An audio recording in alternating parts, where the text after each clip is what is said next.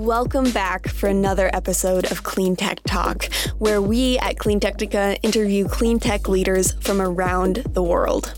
With topics ranging from electric cars to climate change communication, you can listen to our full podcast series by visiting our website at cleantechnica.com.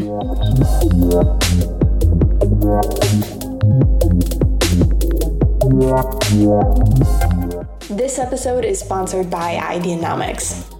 Ideanomics is a global company that facilitates the adoption of commercial electric vehicles and supports next-generation financial services and fintech products. Their electric vehicle division, Mobile Energy Global, provides group purchasing discounts on commercial electric vehicles, EV batteries and electricity, as well as financing and charging solutions. Ideanomics Capital provides fintech services that include intelligent and innovative solutions powered by AI and blockchain. Together, these divisions provide global customers and partners with more efficient solutions for a greener economy. To learn more, visit ideanomics.com.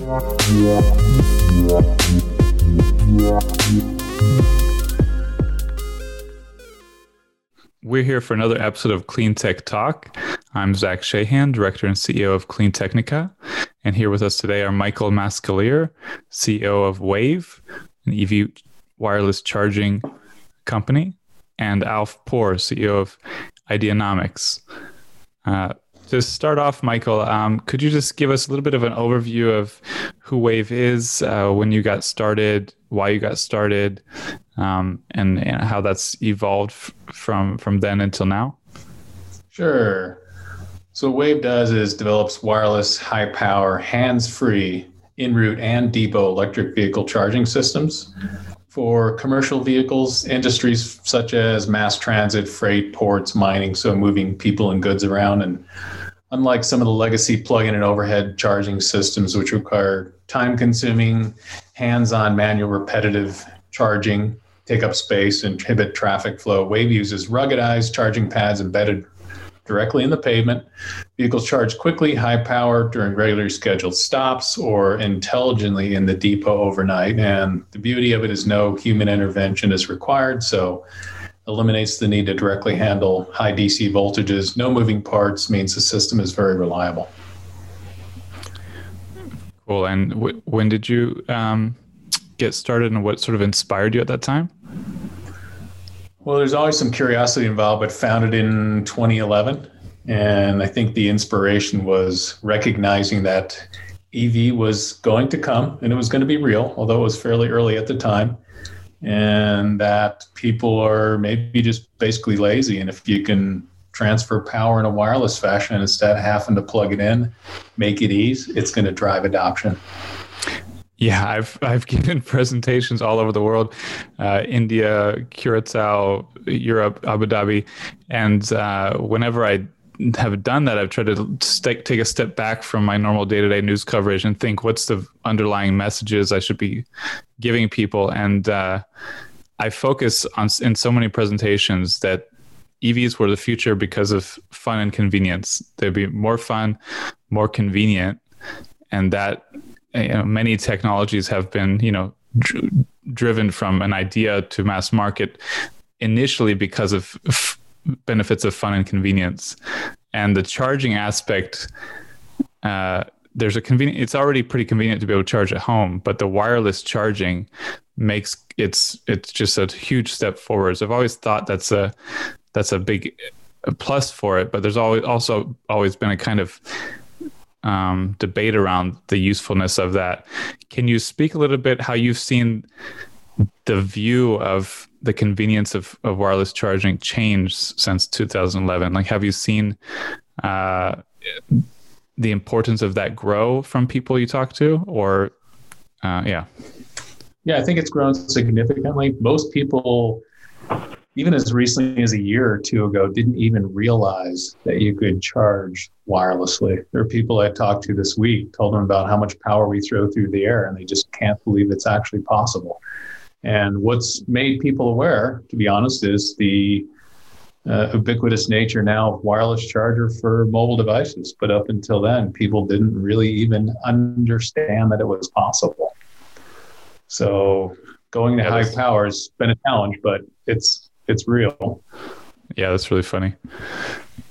I was thinking about that earlier, how, the wireless charging for phones must totally change market perceptions, consumer perceptions around this capability. Yeah, just add one quick comment to that. So you talked about, is it convenient and fun? So the other piece I would add to that is, sure, you've been in plenty of EVs and they're fast, so it adds an enjoyment factor to it. And then I start to think about things like the air we breathe and all the noise that's out there. So EVs quiet both of those down, and so do we, right? So no moving parts, start to eliminate and get us into a quiet world with better air to breathe is the way I like to think about it.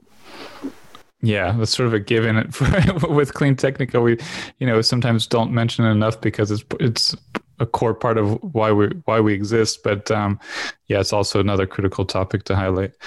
Yeah, and I was gonna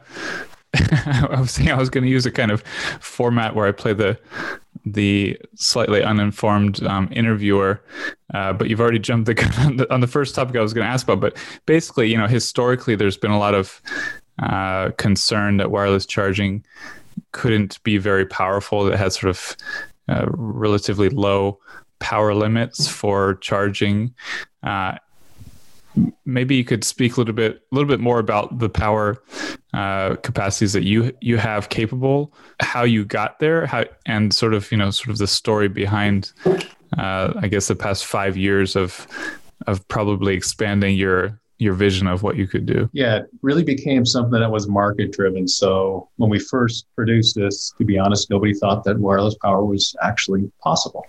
And of course, nobody thought that it was possible at high power levels. So we first commercialized on what I'd almost call a toy bus, a 25-foot bus at 25 kilowatts. And it was able to make a couple of laps on a university. And it was interesting because you had a bunch of engineers there literally controlling the charger on a big screen, and we were moving people around. So it wasn't automated at the time. And then we said, hey, it looks like currently today, an electric bus can make it maybe 100 miles, maybe 150, something like that, but it wasn't sufficient to meet the sweet spot. So we developed a commercial 50 kilowatt charger, deployed it in 6 different locations, and we're able to show in multiple locations that it actually doubled the range of the bus. So rather than having to stop halfway through a shift, we could actually run the entire shift. And then we said, this is great, but did further analysis and said, hey, for transit applications where they stop 5 to 15 minutes per every hour at a transit hub, 200 to 250 kilowatts is the sweet spot. So that's kind of how we arrived at the high power level. What were you at before that, you said? What were you doing? 50 kilowatts. 50 kilowatts, yeah. And I mean, that sort of matches, that's a little bit going with the overall EV industry because, for a long time, 50 kilowatts was fast charging, the fastest fast charging other than Tesla supercharging. And it took several years of the industry sort of growing and evolving for ultra fast or super fast charging to become sort of an expected thing for wired charging. So did the wireless charging increases sort of go at the same time, or have they trailed the broader increase in EV charging capacities? Yeah, it's another great question. So I think where we started, we trailed where wired chargers were. And in particular, some of the overhead catenary-based systems that have mechanical movements. So when we were at 50, they were already approaching 200 to 250 kilowatts in overhead. And when we were doing 50 kilowatt charger, you started to already see some of the DC fast chargers that are up at 150 kilowatts. But we looked at the market and said, hey, everybody's impatient and we want to have the minimal disruption on operational frequency, if you will. In other words, the time required to charge. So we said, I think people are going to want higher and higher power, right? So if we can do 250 kilowatts today and they charge for 5 minutes, go to 500 kilowatts, cuts that in half, go to a megawatt, cuts that in half again. And I think that starts to feed the need for people to minimize the disruption to their daily operational activities. Yeah. And so, 250 kilowatts is considered ultra fast charging. 500 kilowatts, it's like breaking the boundaries, breaking through the ceiling for normal EVs. And then you're talking about 1 megawatt charge, which is I think I've only ever heard Elon Musk and Tesla talk about this for semi trucks. Don't recall if anyone else has talked about it. So 1 megawatt wireless charging is sort of mind blowing. I guess going back a little bit, could you explain how that evolved, how you were able to technologically go from those much smaller numbers to 250 and then 500 and 1 megawatt? Sure.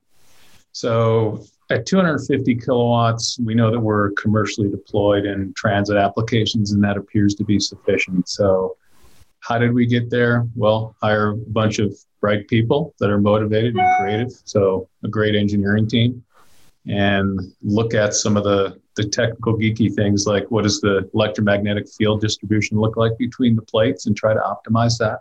So use a combination of really bright people, some simulation tools, good test capabilities, and also looked at the market and said, hey, if we really want to get into the truck space, so the 500 kilowatt is targeted at a Class 8 drayage truck that's going to move containers from the Port of LA to the Inland Empire in California.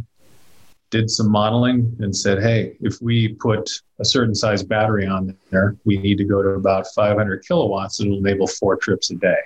So it's kind of market pull that said, hey, we need a higher power charger because we want to make 4 trips a day.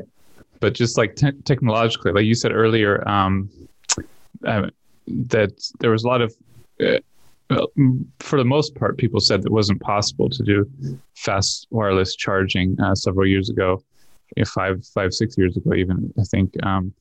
So was it something when you guys looked at it, you said, well, this is where we need to be, but we're not sure if it's possible, or from the beginning, could you say, well, it's possible. You just have to figure out how.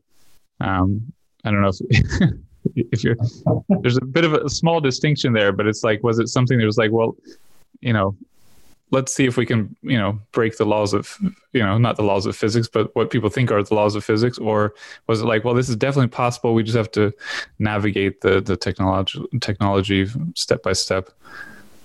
Yeah, it's probably more the latter. We, going into it, of course, had some degree of skepticism about whether or not it was possible.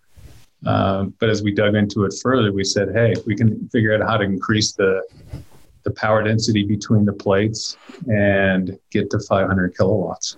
So able to meet that challenge, but certainly there was nobody up front that said, hey, this is just a simple transition going from 250 to 500 kilowatts.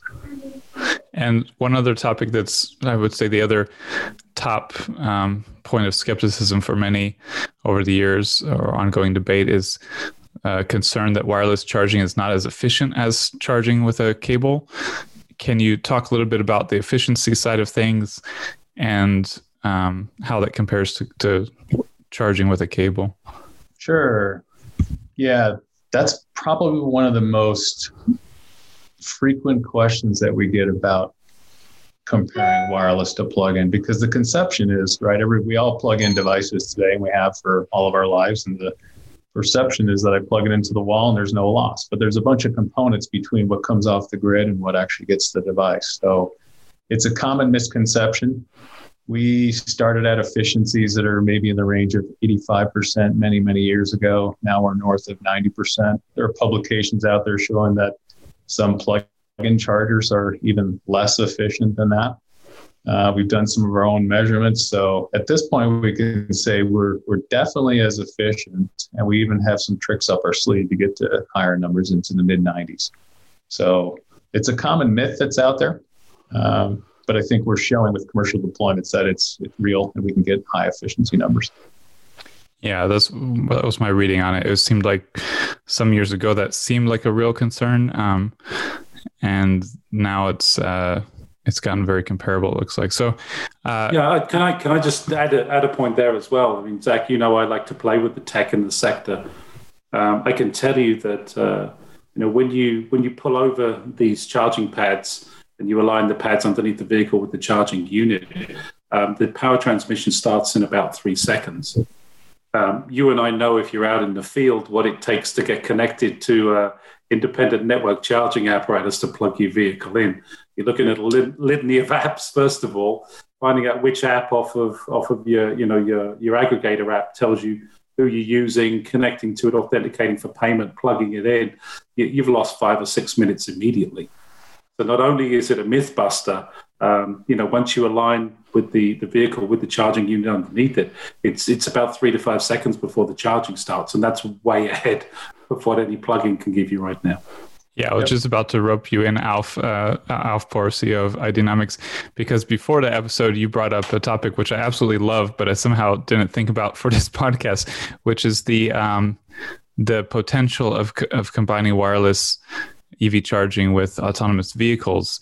And I guess before that step, you're making a good point, which is we think about perhaps energy efficiency, but there's a time efficiency component of charging that even if it's pretty negligible in the, it's not like it's a real problem to charge.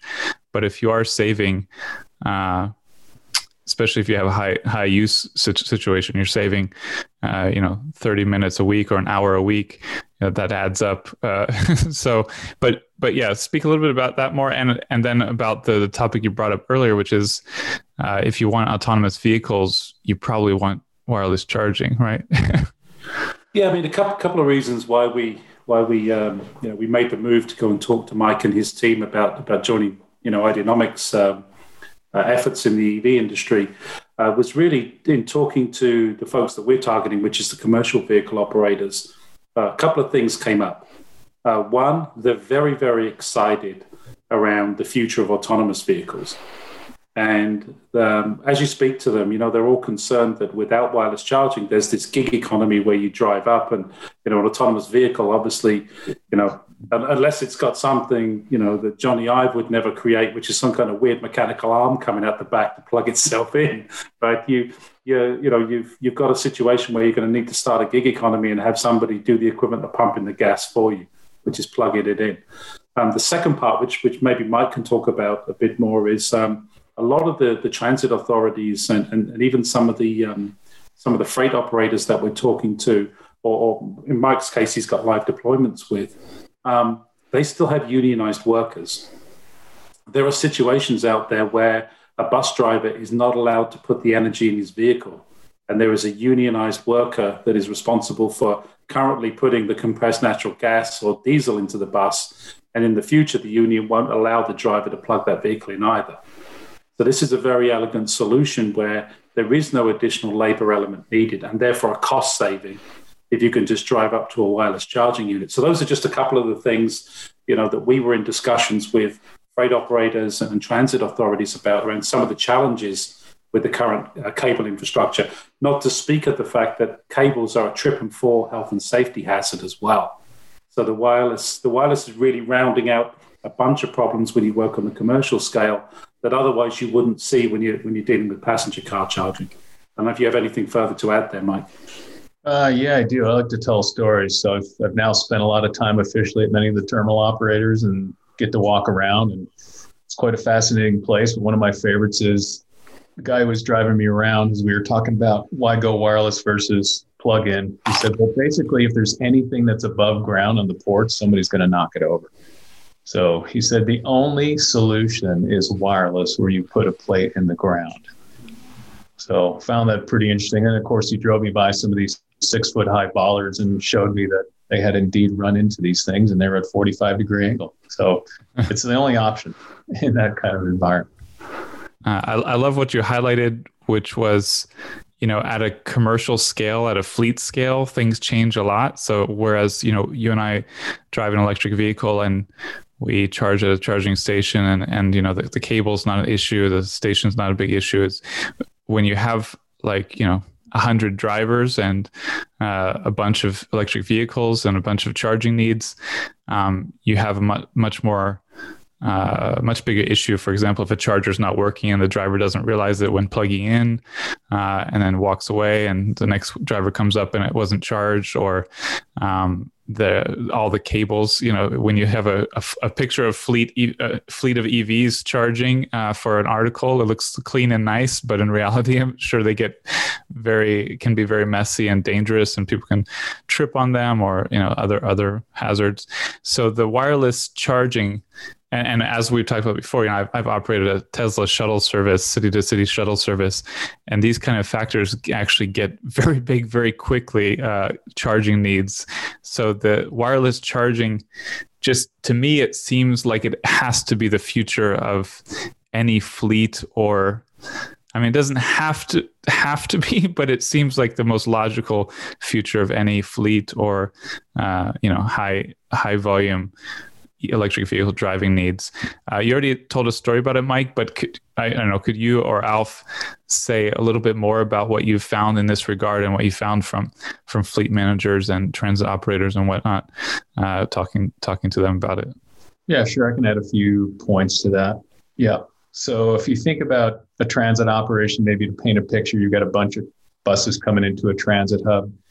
Alf talked a little bit about the time that we can ramp up to a full charge and down. But if you compare that to the time and the number of people it would take to station at a transit hub to be able to do that, you're talking about, if I've got a 5-minute charge and it takes maybe 6 minutes to do a plug in and unplug operation, your effective time to be able to put energy into the battery goes down to next to zero. So it's a huge consideration. The other thing is, if you think about it from let's call it effective use of real estate. So some of the places we've deployed, they've got plenty of space, but others are in dense urban populations, and they've got these depots distributed throughout a city. And it's a huge concern how efficient we are in utilizing the space. In addition to that, they have to transition with that same space from where they're at today with diesel or CNG. So we solve that two ways: by giving them more efficient use of the real estate, right? Because we can pack a bunch of these plates into a more dense area or more densely populated. In addition to that, our design is such that we can move them around pretty easily. So cool. Yeah, it's it just seems logical. Alf, could you speak a little bit more what you saw in Wave that led Ideanomics to make this acquisition? I know you look at a lot of companies and you have a very broad view of the EV ecosystem, which I always find fascinating. And you somehow find really amazing companies and stories that even are often off my radar, which impresses me a great deal. Yeah. So could you speak a little bit more about this one? Yeah, sure thing. I mean, there's a few things you're interested in when you're looking for acquisitions. First of all, is your target audience working with that company? So we began speaking to freight operating companies, to transit authorities, even talking to their planning people, and common name that kept coming up was obviously Wave. Wave's currently the market leader in terms of deployments. It's got some interesting relationships with government agencies and others around developing that high power capacity even further in the future. It's got some patents. And it's got a burgeoning pipeline that marrying it with a public company like us could give them acceleration in their capital needs to help them move their business forward. So, some of it's my tech interest, some of it's my public company shareholder value interest, and when you, very similar to what we saw in our conversations with Steve Heckeroth at Solectrac, you're looking for those sound bites when you're looking to buy a company that are the direct connection between the need and the technology. And so obviously, when you heard a couple of sound bites from Mike a few moments ago, when you talk to folks like operating ports and things like that, we're active in China, in port areas and mining areas as well. The needs are exactly the same. They translate 100% from the Far East back over to the Western world. And so we saw that they were addressing needs that we've already seen being addressed in the market in Asia. And we know that, we have something of a crystal ball. We can probably see 12 to 18 months further out in the EV industry because of what has developed with our partners and customers in China. And that's what made us go and talk to Mike and the team at Wave. Yeah, that seems a little bit illegal or something to get a crystal ball, but that's it's a very good point. No, it's And Michael, you speak about how hands-free, high-power wireless charging eliminates battery range limitations. There's always this kind of discussion of, do you need more battery or faster charging? Can you say a little bit more about how you see your wireless charging solutions addressing battery limitations and concerns? Yeah, of course. So as everybody knows that's considered an EV, or anybody that's looked at purchasing electric buses and trucks, one of the biggest concern is the range, right? So that's directly correlated to the battery capacity. But then the second piece of that is really the power level at which you can deliver additional charge in the time available, right? So, you look at the battery piece of it first. And as we all know, there's a lot of talk about there saying that the cost of lithium-ion-based batteries are coming down, production capacity is going up, cost is decreasing, of course, but I'm sure you're familiar with the term C-rate, which basically says when you go to higher power, you need a more capable battery. And of course, those are lagging a little bit on the cost reduction curve, right? So think of it as the heat generated, say, when you plug in your mobile device or your laptop, have it sitting there, you can feel the heat when you're charging or discharging. And of course, as we all know, just like any other device, heat is the enemy, so to speak. So batteries like to stay kind of comfortable, just like we as humans do. So at higher power levels, you need a higher C rate. And in order to do that and reduce the time, you can imagine comparing that to plug-in chargers, right? So let's say we're at 250 to 500 kilowatts, you need 2, 3, maybe 4 plug-in chargers to do that. So you can imagine the time it would take for a person to plug in and unplug all those versus the few seconds that we can ramp to full power. So that's really probably the distinguishing factor. So more power, shorter time. Yeah, and I've been sort of calling this year the year of the battery because we've seen a tremendous market growth in China and even more so in Europe last year, going above 10% plug-in vehicle market share of the overall market. And there's a lot of hope about the coming 5 to 10 years, but there's also a lot of concern about the basic resource limitation of the minerals needed for batteries.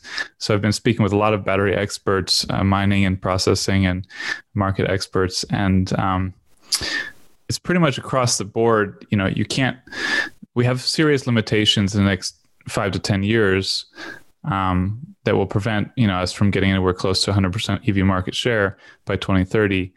But the flip side of that is, if we can do more with less battery, we can get a lot further. So is this something you've talked with clients about or others in the market about?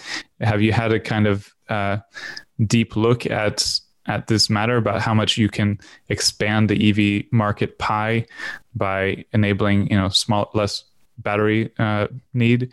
Or is it something that just, you're in this space, you're doing EV charging, wireless EV charging, it's what you do, but you don't necessarily have those conversations? Yeah, it's a great question. And actually, we've been having those conversations since the company started. So the thought was, if you have a low power charger, say at 50 kilowatts, you can do range extension and you can achieve, let's just call it 200 miles versus 100 miles. But of course, you recognize the need to go to high power. Have had that discussion from the beginning with fleet operators, transit operators, battery companies, and said the cool part about this is if you go to higher power, you can also reduce the size of the battery that you carry around the bus and therefore reduce the capex of the vehicle itself. And secondary to that, you reduce the weight of the bus, make it more efficient, and carry more passengers or freight. So it's an ongoing discussion. We always recognize the need to go to higher power, and that's what we're making reality today. Yeah, go ahead. So I was going to add on to that. I mean, we've been in discussions with, CATL, who's kind of emerging as the behemoth in EV batteries. They've got an active battery buyback program now in China. They've recognized the ability to recycle those batteries because most of the fuel cells are still intact. Is a way to ensure they can keep their production levels up as well as trying to find new areas of natural resources. But very good point you raised, Zach. It's a complicated one with anything. But obviously, we expect the industry to continue to ramp up its capacity and the cost of batteries to come down, as we're seeing year over year. I think that'll continue through the next 3 to 5 years as well. Yeah, for sure. A couple of days ago, I was interviewing CEO of a startup that's focused on finding cobalt and nickel and other minerals in a quicker, more Silicon Valley kind of way. And I dug in really deeply to try to get an answer to this. And I mean, they see 30% market share by 2030. And that's like a 10% ramp that's like 10 times more than what we've been at. So it's like it's an enormous growth what we're going to see no matter what. The question is how much further you could get with less resource demand. I'll ask Michael, can you give any more kind of insight into some of the specific problems that your technology has solved for your initial customers who's using the technology today? Yeah, so I think the best story we have is the one at AVTA, Antelope Valley Transit Authority, which is where our largest deployment is. So it's 15 of the 250 kilowatt chargers serving 50 buses. It's roughly 95% complete. So if you dial back the clock a little bit, they wanted to do this, convert to all electric. They're, by the way, the first fleet in the US to convert to all electric and with en route wireless charging. And the biggest concern they had was range anxiety. So again, love to tell stories. I was always curious to walk out and see how their product is working. I was out there one day at the initial transit hub, and there was a driver that stopped a bus. It was just parked. And I figured, well, okay, so let it go for 10 minutes. And at 15 minutes, I walked over and said, what's going on? And the driver said, I'm waiting for another bus to come. So that bus ran out of range. So what they were doing is they had to use 2 buses instead of 1 before they finished deploying their systems. So to me, it was probably the best highlight of how our systems truly did solve the range anxiety problem.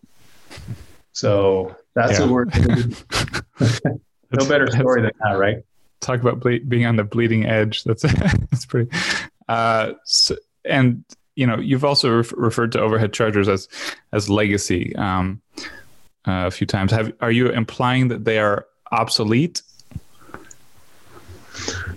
Well, it's a good question. There's certainly some successful deployments out there, but if you talk to typically the maintenance people at some of these agencies, and we're deployed at one in Florida where the maintenance people came from a system on the East Coast where they had to maintain, I'll call it a catenary system with moving parts. And they said it was just an extreme challenge to be able to keep those things running. So another bit of evidence saying that while it's functional, it can work, but their concern is that the maintenance aspect of it is extremely high compared to wireless. So maybe not legacy, but I don't think it's going to be around for the future, maybe similar to the way mobile devices have taken over for landlines. And what are the maintenance needs of your wireless system?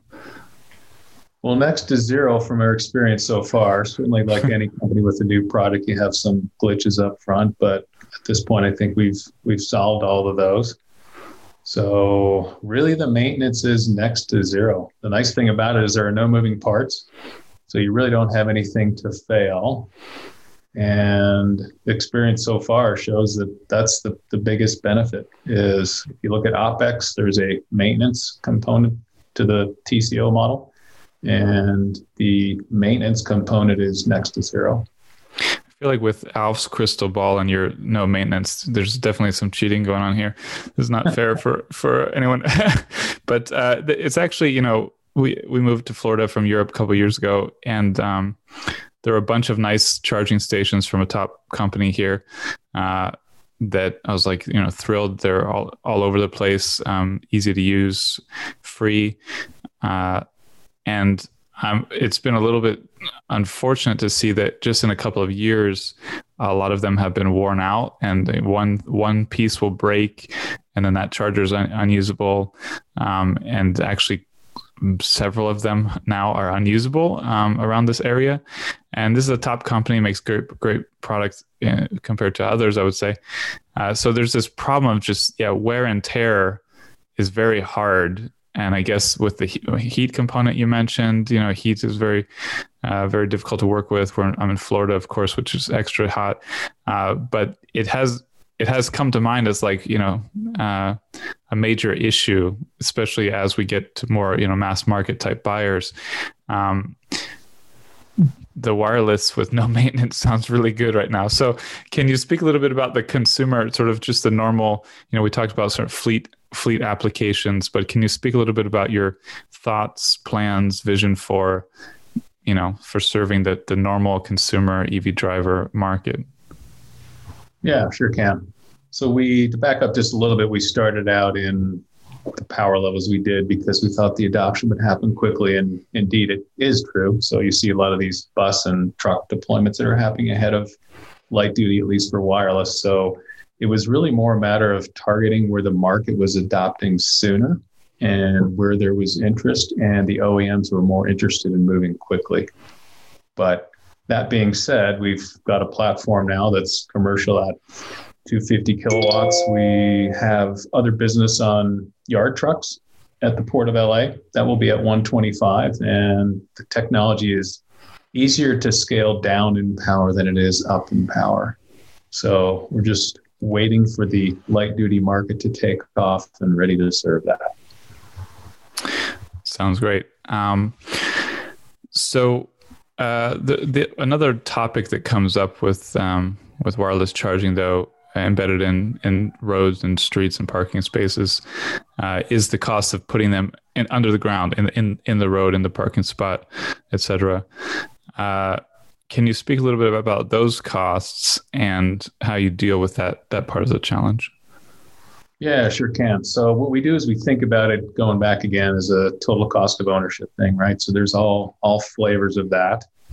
There's the CapEx and OpEx and such. And while it might nominally take a little bit more effort to get a pad in the roadway, it more than pays for itself in total cost of ownership, simply because once you set it in the ground, you can just forget about it. And we've got multiple instances where trucks, buses have been driving over the pads all day long, obviously heavy vehicles, and they've proven to be very robust.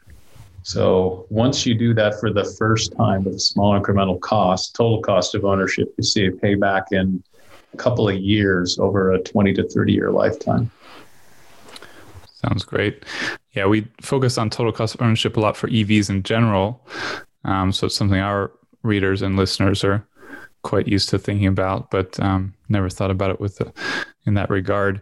Are there any other common questions that you tend to get about deploying wireless charging, especially at a large scale, that we haven't touched on?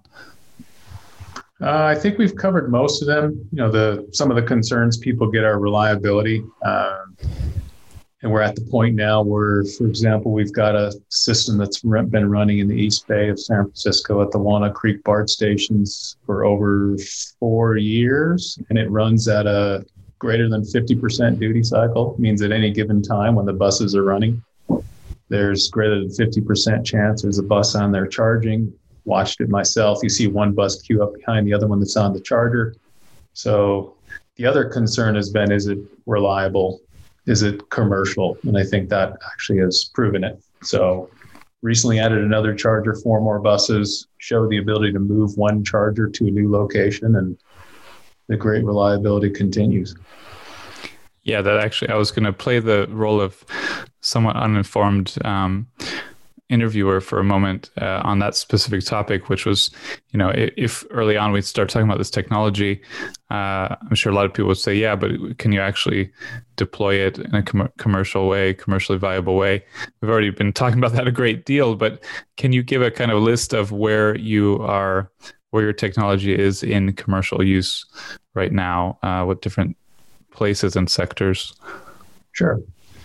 Yeah, our original start, as I mentioned, was in transit. So moving people, biggest one being AVTA, but also multiple other locations in the queue. And then recognized that success and said, okay, we have now a scalable modular platform. So let's start thinking about moving freight around, containers, goods, all those. And the transit is just in the US or also abroad? The commercial deployments that are known right now are in the U.S., but there are opportunities worldwide that we're focused on. Expect to be visible to the public pretty soon. So, and then beyond that, focused trucks. So the range is yard trucks that we talked about, drayage trucks, and then the one we're doing up in the Pacific Northwest is going to be the first demonstration of a regional haul Class 8 truck using a megawatt charger. So it'll be doing over 400 miles a day. So continue to push the envelope as far as distance and range. And then beyond that, also looking at, as Alf had mentioned, some of the mining applications, right? They don't want to be generating any kind of spark underground where there are gases that could cause an explosion. So there's a lot of interest in mining applications. Also rail, both light and heavy rail. One more question. We have this week, as we're recording this, we have a new administration that's just joined Washington, D.C., Joe Biden, Kamala Harris administration. They have very big infrastructure plans and very big clean tech plans, climate plans as well. And of course, the intersection there is EV charging. How does that impact your own plans and what you're sort of looking for, hoping for, and perhaps even trying to lobby for with regards to U.S. policy and this topics? Yeah, sure. I'm happy to take a stab at that. So from the beginning, the company Wave has benefited from funds coming out of the FTA and also other organizations. So with the new administration taking over, we expect that funding to go up. We've seen some of the initial announcements. Also, looks like one of the people we've been working with is going to be the head of FTA. And that's nice. Order of transportation. So who's that? Person who came out of VTA. Cool. In California. So at least that's the rumor. I'm not sure the announcement's officially out, but I expect funding to increase in public transportation. I think the piece that everybody's wrestling with is, of course, with COVID, fewer people have been out in general. So in some cases, ridership is down, but I think when that problem is a thing of the past, hopefully, in maybe 3 to 6 months, I think there's going to be a big rise in public transportation. So I expect more funding to come out of the new administration for public transportation, both in traditional deployments and also in some of the, let's call it, novel methods of transportation, like smaller autonomous vehicles. So Alf, we have a new, can you speak a little bit about how Ideanomics business plans in the U.S. And acquiring Wave, and as well as other topics, relates to the new administration and your expectations or hopes or even things you're pushing for in regards to these topics? Yeah, thank you. I mean, look, I think the things that a company like us would like to see out of any administration is investment in the infrastructure. I think the Biden administration has made a lot of good noises. I do hope the administration will follow through on those pre-election promises. It looks like the narrative is continuing. We would love to see that type of thing happening. I think America, one of the things that, we produce such amazing technology, but our infrastructure is creaking. And I think, EV gives an opportunity to make some investments at government level in infrastructure so that we can get that public-private partnership that's required to really give us the tipping point so that we can reduce those carbon emissions in a meaningful way by taking those gasoline and diesel vehicles off the road in the long term. And the one thing it does for us as a public company, it allows us to confidently make investments like acquiring Wave, and it also allows us to accelerate our investments in these types of areas. Because if the administration is going to be making investment, the private sector can very quickly understand its path to profitability and revenue, which is ultimately what we put the capital in for. So we're really pleased. We hope the narrative continues from the Biden administration, and they put their money where their mouth is, because I think that'll be good for the planet as well as our general infrastructure here in the U.S. Yeah, and you make a good, interesting point again about you spend a lot of time in China, and you see very much more modern infrastructure and high-tech infrastructure, I'm sure. Is there anything specific, like from what you see over there a lot that you would be pushing for or hoping for here in the US? Yeah, it's a different political framework over in China, as you know. Being authoritarian and autocratic can allow you to get things done much faster. We do have large lobby interests that don't suit EV right now, particularly oil and gas. It's trying to figure out its future energy. Those types of things don't play out in China. The large petroleum distributors have been told to play nice in the sandbox with the charging companies and to find a quick path to migrating their energy distribution away from fossil fuels and into clean energy. So that'll take a little more time here in the US. So I would love to see that, but I think ultimately, we saw several years ago BP, Shell, Exxon. They've all acquired grid technology companies. They know where their future is. So I think like the traditional automakers like Ford, GM, others that are just starting to come to market with strong products, I think they've been sitting and waiting for that the industry to move from nascent. I think China's moved it from nascent. And, we all bash China a lot, but I think the EV innovation and the drive for EV has come out of that country's massive investments in EV and clean tech infrastructure. And I think we have an opportunity here to not necessarily be the leader, but quickly catch up. Because typically most people look to the US to lead on innovation. And in this particular instance, China's way ahead. That's good for us because that means we can place our bets much more confidently with the private partnerships we do and focus just on what we know is tried and trusted rather than, trying to blaze a trail, which is typically what people expect American private capital to do. Right. Yeah. Yeah. It's interesting to me too, the choice of Pete Buttigieg for head of Department of Transportation, because he's quite young and creatively minded, very looks for new ways of saying things, new ways of doing things. And was also mayor of a small city, so he understands the mechanics of operating things at a city level.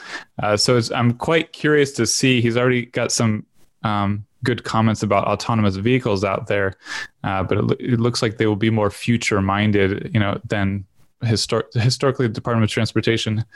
It's I got a master's degree in city and regional planning, so I'll hold my tongue, but it's not always the fastest, most innovative department. So, and any final thoughts, I guess, on any specific policies or any specific funding that you guys are thinking about, Alf, Mike, either of you, in regard to Wave or anything else in the broader EV or clean tech ecosystem? Yeah, we've made some recent hires that are coming from the other side of the table, so to speak, that have been working with the major metro areas who are looking at their green initiatives, their EV initiatives, their clean emission initiatives. So we've started to, in that, employ a thief to catch a thief type of thing. We've brought some of their thinking over. They have frustrations, so there's a big incentive for them to jump into the private sector. What I'd love to see, as well as the investment in the deployment of the infrastructure, is what underlies that, which is the creaking electrical grid infrastructure in the US. Right now, that's going to be an impediment to deploying it. Mike can speak a little more about this because it's more his forte than mine, but there's a real issue that there isn't enough juice to power the grid right now for what EV will need to take out of our electricity networks. And with public utilities being the way they are, with tenured, non-tenured CEOs who are always looking at the public markets and how to keep the shareholders happy, the infrastructure investment doesn't suit them from their balance sheet. So we're looking strongly to government to put the funds available to get our utilities up to spec. Mike, you have any thoughts there? Yeah, so I think big picture, there are people out there that have done studies looking at what it takes to do a complete conversion to EV throughout the world. And yes, I think one of the biggest constraints is the capacity in the grid, for sure. In addition to that, Zach, before you asked about what are some of the concerns that we've overcome in talking to some of the customers, and you're probably aware many of the utilities have come up with these creative programs to offset peak demand charges. So I think it's going to take participation on their part to assure the operators that, yes, once I convert to this, I'm not going to see an increase in my fuel as in the form of electricity costs. The other big thing I think this is going to take is the addition of stationary storage to the grid to be able to shave off those peaks. And there are calculations out there. There are nonprofits that have done it. I think it's really going to come down to more of a public-private partnership thing to enable it and make it a reality. So everybody feels comfortable that fuel costs in the term of electricity will stay stable. Yeah. And just, going back to the planning aspect of things and Department of Transportation aspect, I should say too, it's not that people in the industry are necessarily not innovative or creative. It's just that things move very slowly, especially when they're bureaucratic as well. But just infrastructure is a long, slow process. It requires a lot of planning. Changing cities takes a lot of time. So it's a slow process in general. A lot of things that gum up the works. But one positive side of it is that there's a very heavy focus on long-term thinking and long-term planning in these fields, much more so than in the business sector in general and a lot of sectors. There's often, 20 years sort of vision. When we look back 5 to 8 years, wireless EV charging was in a very different place, and the discussion around it, I think, was a very different place than it is today. Looking forward 10 to 20 years, you have your vision. How do you think you and others should be best, sort of in a short way, best sort of thinking about where we should be headed and thinking about, planning for 10 years out, not 1 year out? I'll take the question first. Maybe Mike can follow up. For me, I think it's a very interesting one. I think, like you said, it's going to have to be a public-private kind of marriage. I think solar gives us a lot of flexibility in the near term. It's now the cheapest form of electricity generated. The photovoltaic sector in particular has got extremely efficient, extremely low cost as well. I think there's a play here for solar to help us get there faster. I think it's much faster and easier to deploy. People think it has to just be in sunny places. Of course, it's optimized if it's in, places that get sun from morning through to night. But it works in overcast areas as well. And I think solar could be the faster way to beef up the grid's capabilities in the short term. That doesn't necessarily have the cost impact of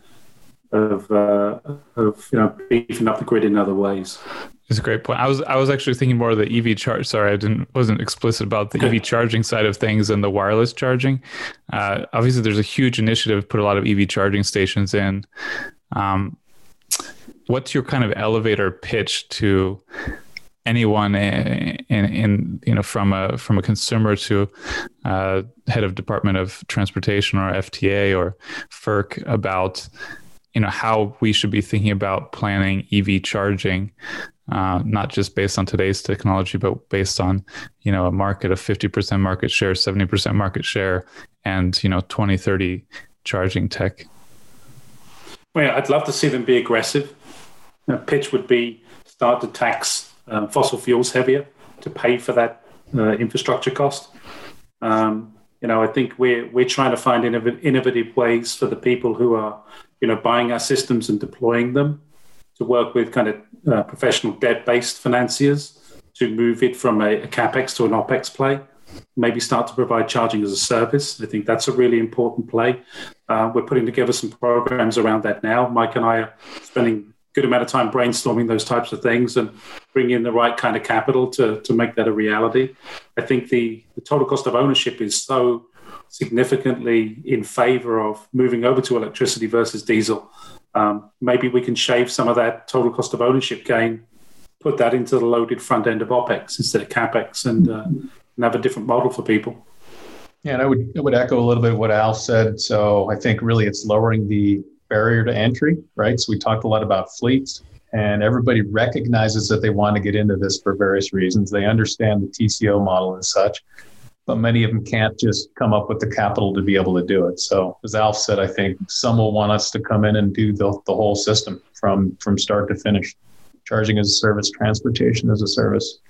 And then part B for me is my background's engineering. So I think of everything as a system level optimization. So as Alf was talking about, ultimately we want to get electrons into a battery to be able to move things around and people. So we need to think about it from the standpoint of PV, stationary storage, what we can pull off of the grid, how much we should carry around on the vehicle, how much power we should put into the vehicle at which locations, and think about it as a kind of system level or global optimization problem, and then look at it from the top down.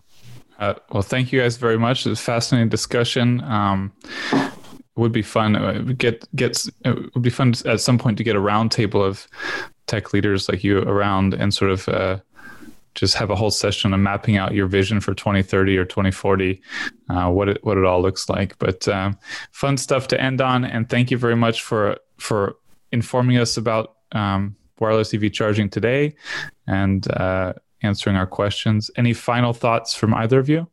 I would say that for all the reasons we mentioned today, I would encourage anybody at a municipal or government level to consider wireless over cable, whether it's health and safety, whether it's efficiency for charging.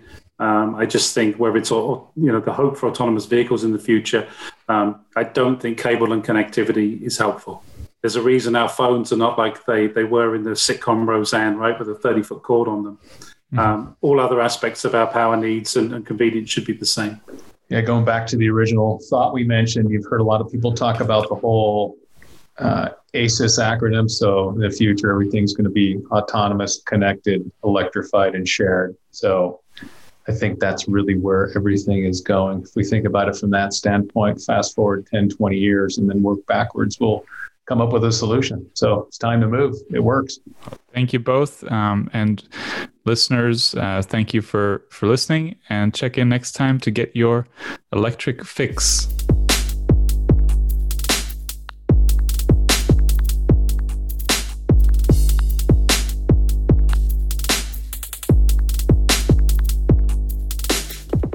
Thank you for listening to Clean Tech Talk. Join us next time to get your electric fix.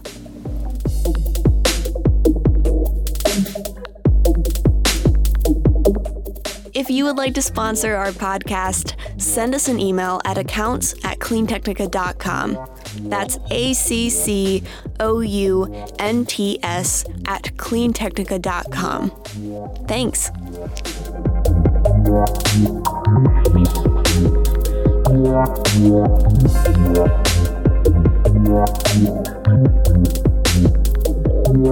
Yeah.